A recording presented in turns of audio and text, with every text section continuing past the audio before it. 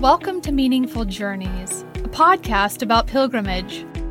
I'm Dr. Heather Warfield, and I am passionate about connecting humanity through our shared quests for meaning. In this podcast, I'll be talking with pilgrims and pilgrimage scholars. I will have conversations with people impacted by both ancient and contemporary pilgrimage journeys, and we will also hear from people who live at these sacred sites. This program is supported in part by Antioch University, New England, and the Meaningful Life Institute. In this episode of Meaningful Journeys, I talked to Ali about his experiences during the Hajj pilgrimage. The Hajj occurs annually for 5 days during the last month of the Islamic lunar calendar. Approximately 2.5 million Muslims gather in Saudi Arabia to take part in this pilgrimage. Ali's pilgrimage is somewhat unique. His mother had been waiting to be selected to go on the Hajj, and she passed away before she was selected. Her name was chosen shortly after, so Ali's family decided that he should go in her place. So technically, this Hajj was Ali's mother's Hajj and not his own. Ali was raised in a religiously observant household and is no longer a practicing Muslim. Ali's name and voice have been altered to protect his identity. I was really interested to hear how meaningful this pilgrimage was for Ali in light of these circumstances and how he connected in a special way with his mother, whom he loved very dearly. I started our conversation by asking Ali what led to his pilgrimage experience in the first place. I wasn't interested in the pilgrimage. My mother was a very religious woman. Maybe if you looked at her, you wouldn't think she's very religious, but she had a really strong belief in her religion and Islam. And like any other Muslim, it was her lifelong dream to be able to go and do Hajj. The way it works is you have to register your name, and there's always like 2 million applicants, and then every year they can only take 50,000, I don't know, maybe 5,000. I don't know the number exactly, how many people are going from Iran. Every country has a ration. There is so many months before the event, they usually draw names. Then you know that year it's your turn to go. My mom and my sister passed at an accident, and then a few months after my mom passed, her name was done at that point. So she was not there anymore, but it was her turn now to go. It was maybe the year after her passing. So the way it works and the way we believe in it is you can actually send somebody in lieu of yourself to do your Hajj. Any Muslim has to do their Hajj if they can afford it. So if you don't do it, it's like not praying. You have to do a few things as a Muslim. All Muslims, Shia, Sunnis, believe that you have to do certain things. So when you die, you're considered a Muslim. So one of them is Hajj, if you can afford it, physically, but also financially. And the thought is like you can actually send somebody instead of yourself if you're too weak to go, for example. With my mom, technically speaking, we could send somebody. And we actually knew this family member who was a very devout man and a very good man. And we thought asking him to go and do my mom's Hajj for her. And that was the plan. And then I was supposed to come to Canada, actually, at the time. I went to Iran to finish my university and then get my degree and also learn English. That's why I was in Iran. And when the name came out, the Hajj was happening several months after the time that I was supposed to go to Canada. So that's why I said, okay, someone else would go. But I couldn't accept that deep down. I had a very special relationship with my mother. I think there is also a tradition, and there's no law or anything, but it's a tradition that, especially for an older son, to take care of these sort of activities. I come from a very traditional family. I really thought about it, and I realized if I don't do this, even though I'm not particularly a believer or I wasn't particularly keen on doing Hajj, I would always regret it. And I didn't particularly believe that by doing this, my mom now is considered Muslim in the next world. I felt like this is something my mom would have wanted me to do.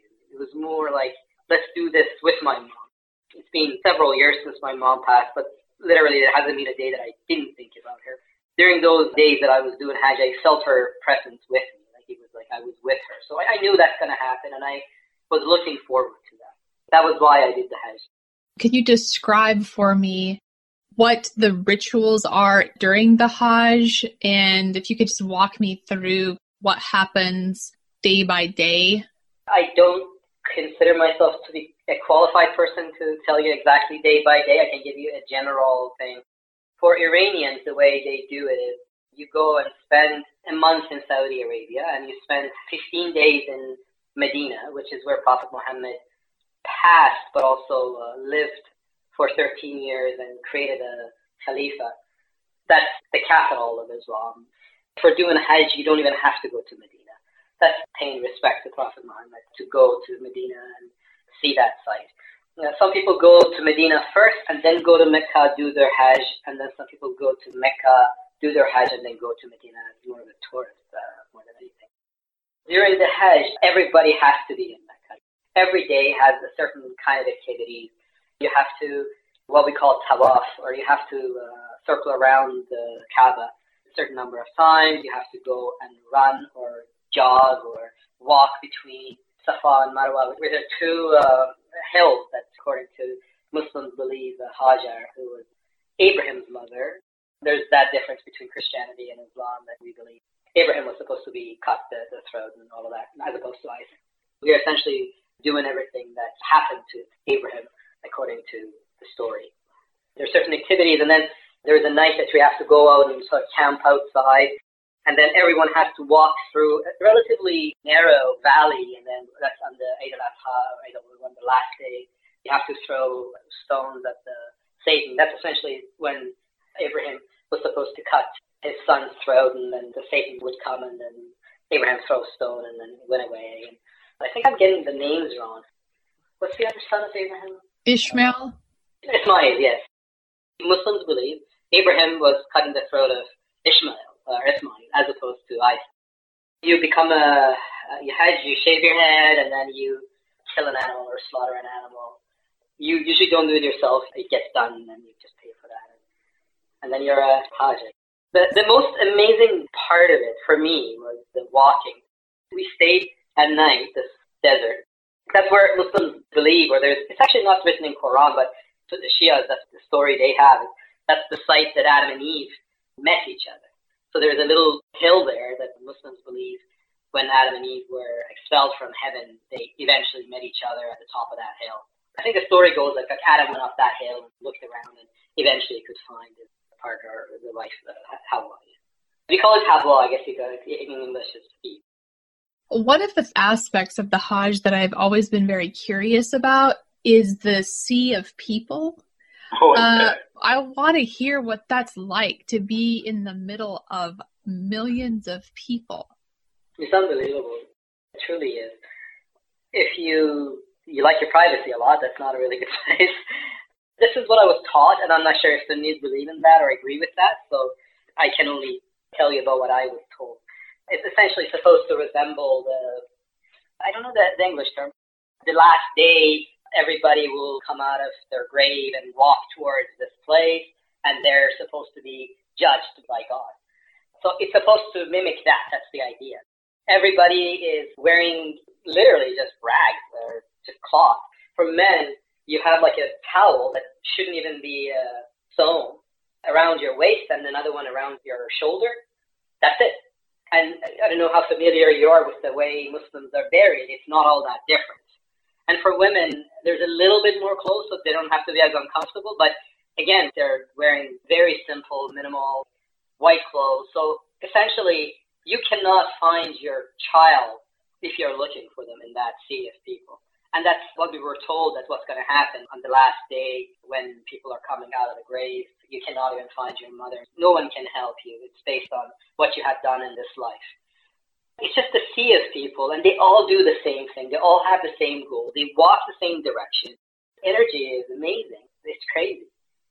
It really is crazy. And no one's distinguishable. Like, I remember I was walking, and then this guy walked in front of me.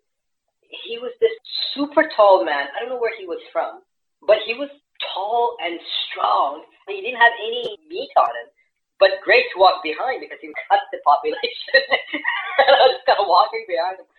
Oh, and another thing is that you're not supposed to push people around, but it's kind of inevitable sometimes.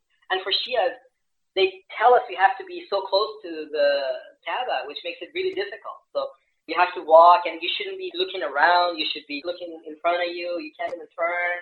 You shouldn't elbow people if they're pushing you. So it's actually kind of difficult. But then you get into the zone, and then you're saying the verse, Allahumma labbaik, labbaik la sharika laka labbaik. It's like, it's so powerful. Everybody says the same thing. Everybody does the same thing. Everyone walks the same direction. Everyone's dressing the same. It's a very amazing experience. I can't explain it. And I've never experienced that again. Even for the night that you're staying in this mashad or the desert, and then you walk to where you're throwing the stone, you have to walk through this narrow little valley. Normally, it probably would take you 2 hours to walk it. It took me, and most of the wealthier, that's the time, you see a little bit of a class thing going on. They take a bus and they go a different hour so they don't miss it and all of that. But I decided to go with people, and it was amazing. I was so tired. You kind of collect stones with you at some place else because you're not going to be able to find a stone when you're there. I was so tired. I put the stone down in my head and I fell asleep. It's an amazing experience when you're there and everyone's just trying to do the same thing, try to be there at a certain time. You can't miss it. You have to be there. Otherwise, all your work is in vain, I guess. Also, the story that goes with it. This is a site that my ancestors, all of them went to. And I told you, God knows how many generations in my family were Muslims. And I don't know how many of them went to do the Hajj, but I know my grandfathers did. My father did. I don't know how many generations of Muslims have done it. And if you're a believer, that's the site where Prophet Muhammad stood up. And it's probably true because this has been going on even before Prophet Muhammad's time. So this is an old, very, very old. And so that's another fact, and that is Prophet Muhammad built this pilgrimage on an existing pilgrimage. So he changed certain aspects of it and added and removed a few things. But for the most part, it was going on even beforehand. So I don't know, maybe 2,000 years, people have been doing the same thing. So to be part of that, it's just so amazing. It seems like it places the pilgrim in a sort of historical continuity. I agree, yeah. You mentioned the rocks that you brought with you that had been gathered from other places, and I'm curious where they came from. So Mecca is a little city, and it's surrounded by mountains. All around it is mountains. They sometimes explain it as a bowl almost, and Kaaba is actually at the very bottom of it. There's different places you can pick the rocks, and Mecca is actually very easy because it's just mountains around you, so you can just go pick it up. But there is this one hill that they recommend to take it from, and that's where I think Prophet Muhammad took it from. I can't remember if I took my stones from there, or I actually went up to Hira cave. That's where Muslims believe Prophet Muhammad became a prophet. That's where we call Jibreel. Gabriel, I don't know in English, but Jibreel came to Prophet Muhammad and asked him to write, and Prophet Muhammad said, I don't know how to write. And then Jibreel said, oh no, you can do it, and then he wrote. So that was the miracle that happened at the time. And then that's where God spoke with Prophet Muhammad through Jibreel. I went there and visited there, and I think that's where I picked up the rocks. I can't remember, you're supposed to throw it, and then you have to see it hitting the stone. And the pillar, they changed it. Now it's more of a wall, because there's just so many people, and it's so unsafe otherwise. How does one enter the sea? I mean, I'm trying to picture. You can't go out of it. It takes you with it. It literally, I don't know if you swam in a big river or not. You step foot in it and it takes you with it. You have no power or little power, especially if you want to actually do it as recommended, which is not hurting anybody. You just go with the people. And that's why it's so dangerous when people fall off. And that's what they tell you. If your old mother falls, you're not helping at certain places because you're just going to go down and together you'll die. Every year, a lot of people die. Well, I'm always amazed that more people don't get injured. 4 or 5 years ago, there was an incident and a lot of people died. A lot of Iranians actually died. What is it like to be in an environment with so many people who are dressed the same? I mean, people are coming from all over the world. There's class differences, gender differences within Muslim observance, and sex that are different. What's it like to be in an environment where the goal is for everyone to be the same? That's one of those questions that is probably going to be hearing a different answer from everybody who you speak with. For me, it was very beautiful. And the core of Islam, again, the way I was taught, was all Muslims are equal and we are all brothers and sisters. So in my mind, when Prophet Muhammad designed this thing, in his mind, he actually made everyone to wear the same thing, so no one who's richer or poorer look different when they're doing it. However, having said that, in a modern day, when you're there are people that are sleeping on the street, which it doesn't necessarily mean they're poor. They are still wealthy because, again, unless you're wealthy, you're not supposed to do Hajj. You should have enough money to be able to do Hajj. So they're in their own standard. They still have enough money. And then you have these crazy hotels that some people stay in, and they overlook the Kaaba, which is the stupidest thing, by the way. So you still have that class, as you mentioned. But again, when you're done, you're sleeping, and when you're doing your, we call it a'mal, or duties, or acts that you're supposed to do, for the most part, everyone is the same. Some people are treated slightly differently, but it's not a lot different. I think the idea is, it doesn't matter what your social class is, what color your skin is, doesn't matter what, you're the same essentially when you're doing your duties. What about the day of Arafah? Was there anything that stuck out for you that day? Shia treats Arafat Day a little differently. You know, it's a day that you're supposed to really think about why you're doing your Hajj. Shias believe our 12th Imam. Actually, I think Sunnis believe in that too. I mean, they call him Mahdi, but they're kind of like the same idea as the Jesus who was disappeared and resurrected and comes back to the world one day. And I guess you don't say he comes back to the world one day, but Muslims believe Mahdi is going to come back and good things are going to happen.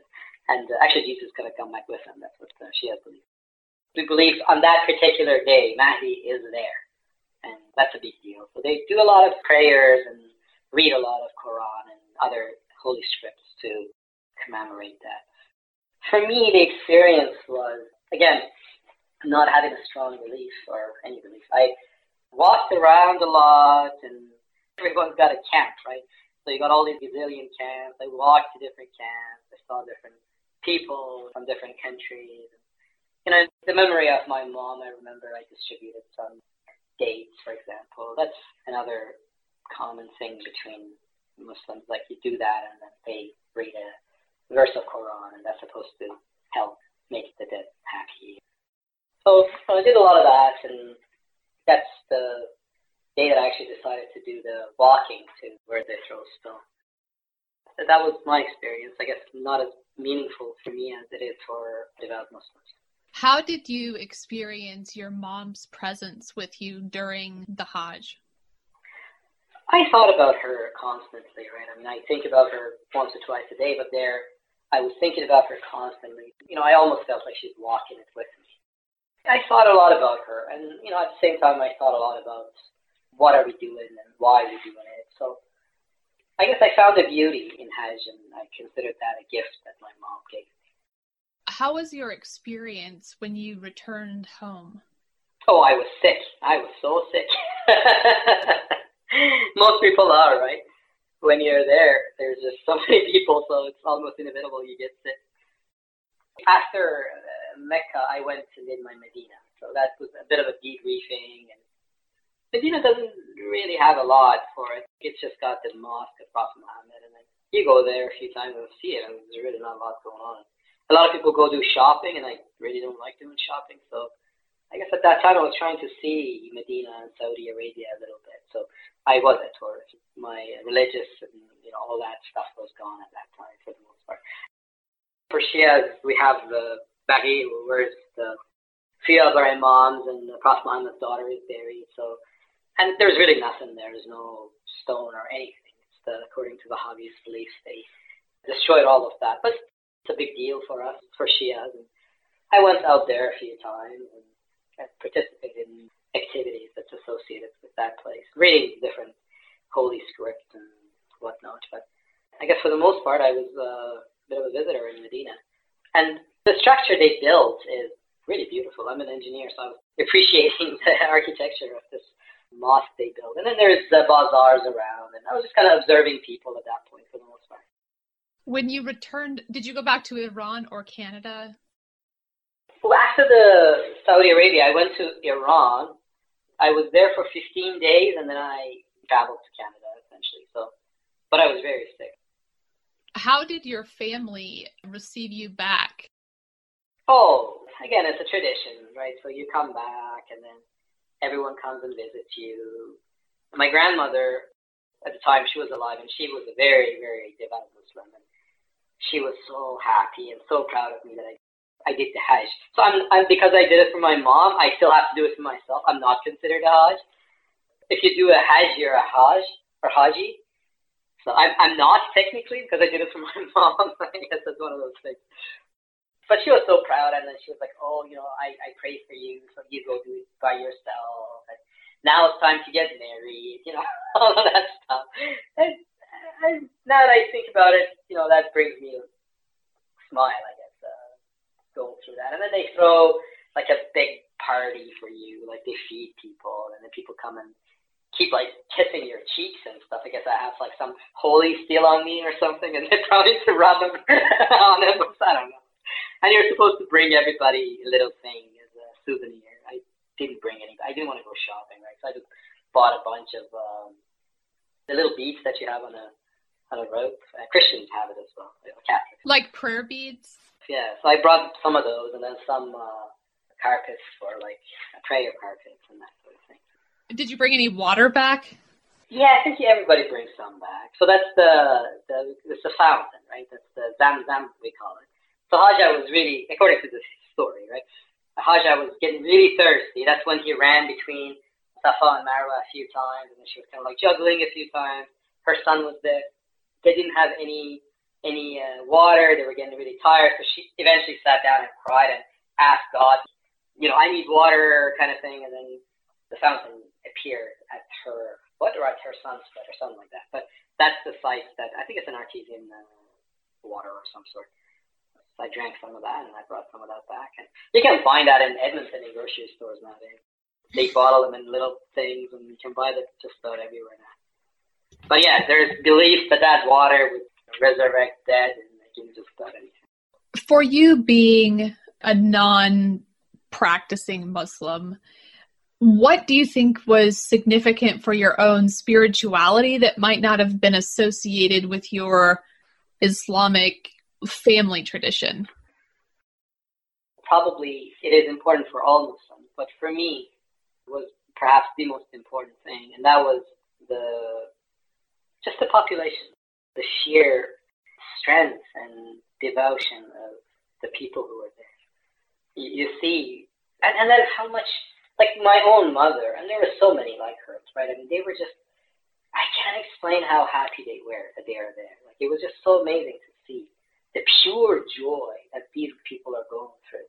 Or they would cry from the bottom of their hearts the day that they had to leave. They were like, can I just be here forever? Like, that's how you almost felt they feel. Again, it's a lifelong dream for these people, right? I mean, they grow up thinking about doing this, and oftentimes many people don't ever travel outside of their own area, and this is the only time they get to travel. So when I have to travel, go somewhere, I start dreaming about it like 6 months before that, and start planning for it and all of that stuff. But imagine like your entire life you've been looking forward to doing this, and this is not just a trip of seeing something. This is a duty that you have to do, and this is something that your father did and something that Prophet Muhammad did. So seeing that in people was very actually eye-opening for me. I had a lot more respect for the religion and for the people who practice it. Are there any lessons that you took away from the experience? To never trust the clergy. So there is a night you're supposed to sleep in the camp, and they tell you shouldn't put anything over you that has like any sewing on it. And God, that night I was cold. That's when I got sick. And then I got up in the morning and I saw the clergy. He was putting all these things on him. I was like, you told me don't put anything on me because they're all sewn.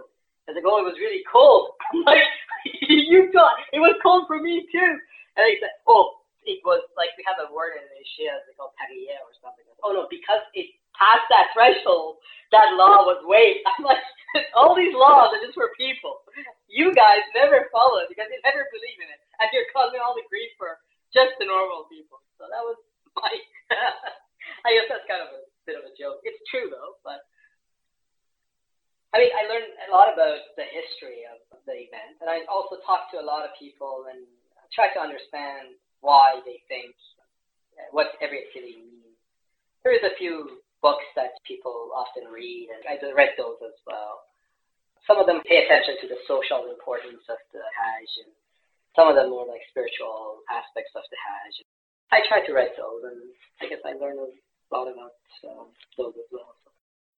You just heard My Mother's Hajj, produced by Dr. Heather Warfield and edited by Janine Marr. Copyright 2020, all rights reserved. Thank you for listening to Meaningful Journeys. This program is supported in part by Antioch University New England and the Meaningful Life Institute. We would love to connect with you on social media, on Instagram, on Twitter, and Facebook, or by email, info@meaningfuljourneys.net, or our website, www.meaningfuljourneys.net. We hope you will join us next time on our shared quest for meaning as we connect humanity one step at a time.